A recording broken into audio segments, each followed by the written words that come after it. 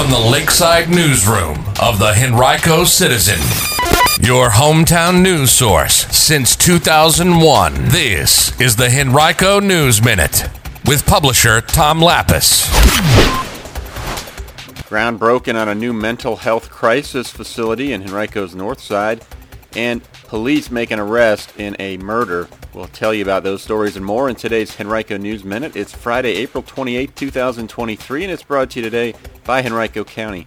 And now for the news. A crew of county and state officials, legislators, and St. Joseph's Villa staff members broke ground yesterday on a new youth crisis receiving center that will open on the Villa campus on Brook Road in northern Henrico next year. The facility will be the first of its kind in this region. It'll serve as an emergency room alternative for children and adolescents who are experiencing a mental health crisis, providing immediate support for them and allowing them to be treated locally. It'll be open 24/7 for walk-in service and will have registered nurses and licensed mental health professionals on site to link children and teens between the ages of 7 and 17 to the next appropriate level of care within 23 hours of their admission. It'll be able to serve as many as 6 children and teens at one time, with plans to expand that number to 9. The 1,780 square foot building will be completed next year at an estimated cost of about $1 million. You can read more about this topic right now on our website, henricocitizen.com. A 22-year-old Henrico man faces 3 charges related to the shooting death of a 25-year-old man from Henrico. Yusef Ibrahim Mohammed is charged with involuntary manslaughter, reckless handling of a firearm, and obstruction of justice in connection with the shooting death April 26th of Michael Jamal Curtis. It happened in the 8700 block of Beacon Tree Lane in the Legacy at Mayland apartment complex in the West End just before 9 p.m.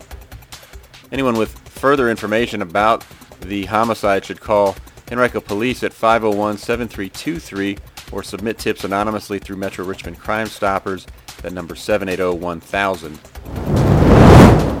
Well, each week we provide a recap of recent restaurant inspection reports from the Virginia Department of Health. So before you head out tonight or this weekend to your favorite spot, you might want to take a look at that list. We've got it right now on our website, henricocitizen.com.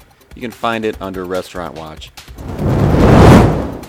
And be sure to check our website later today for our weekend top 5. Every Friday we bring you a list of 5 great things happening throughout the county during the weekend. So before you make your plans, you'll want to take a look. Today's Henrico News Minute has been brought to you by Henrico County. Henrico County is now hiring. You can visit henrico.us/jobs to view a complete list of all opportunities, full and part-time, that are currently available. We'll learn more about Henrico's commitment to its employees and the Henrico Way, and find out why employees like Henrico Police Logistics Asset Manager Kristen Gaines say, quote, "Henrico feels like my home. It really is my family. I can't imagine doing anything else." That's henrico.us/jobs.